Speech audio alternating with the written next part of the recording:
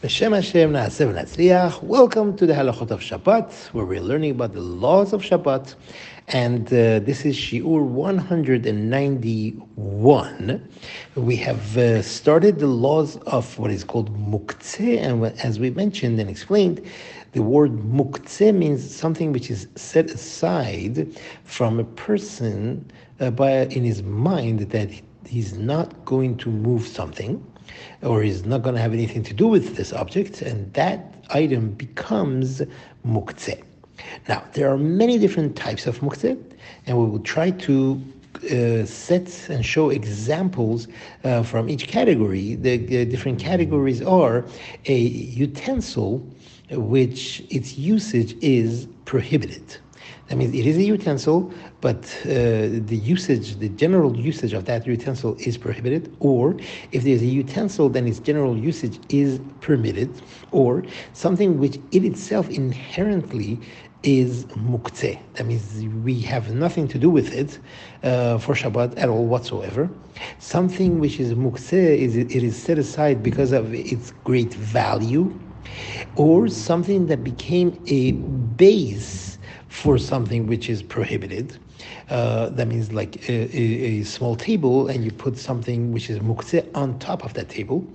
There is a concept called bitul keli mehechano. That means there is a vessel, and we make that vessel rendered useless on Shabbat. That's prohibited. Something which is mukseh, that means it is set aside because of mitzvah. And there is a concept also, something which was mukseh at the onset of Shabbat, it remains mukseh for the rest of Shabbat. And finally, there is a concept that's called nolad, something that wasn't in the world, and it came into the world on Shabbat, like a chicken who laid an egg. That egg is called nolad, that means it is birthed on Shabbat. Now, the first category that we mentioned was called keli shemelachto leisur. That means it's a utensil which its usage is asur. For example, a pen. It is prohibited to write with a pen. Therefore, a pen is a vessel, it is a utensil, but its usage, i.e., writing, is prohibited on Shabbat. Or a hammer. A hammer is usually used to bang nails into the wall, which is part of construction, and it's prohibited to do that. So therefore, a hammer is also a keli shemelachto leisur. It is a vessel which its usage is prohibited. However, if this thing, it could be used for things that are permitted as well, then it is permitted to move this vessel. Prime example is a pot. A pot is used for cooking. Cooking on Shabbat is prohibited.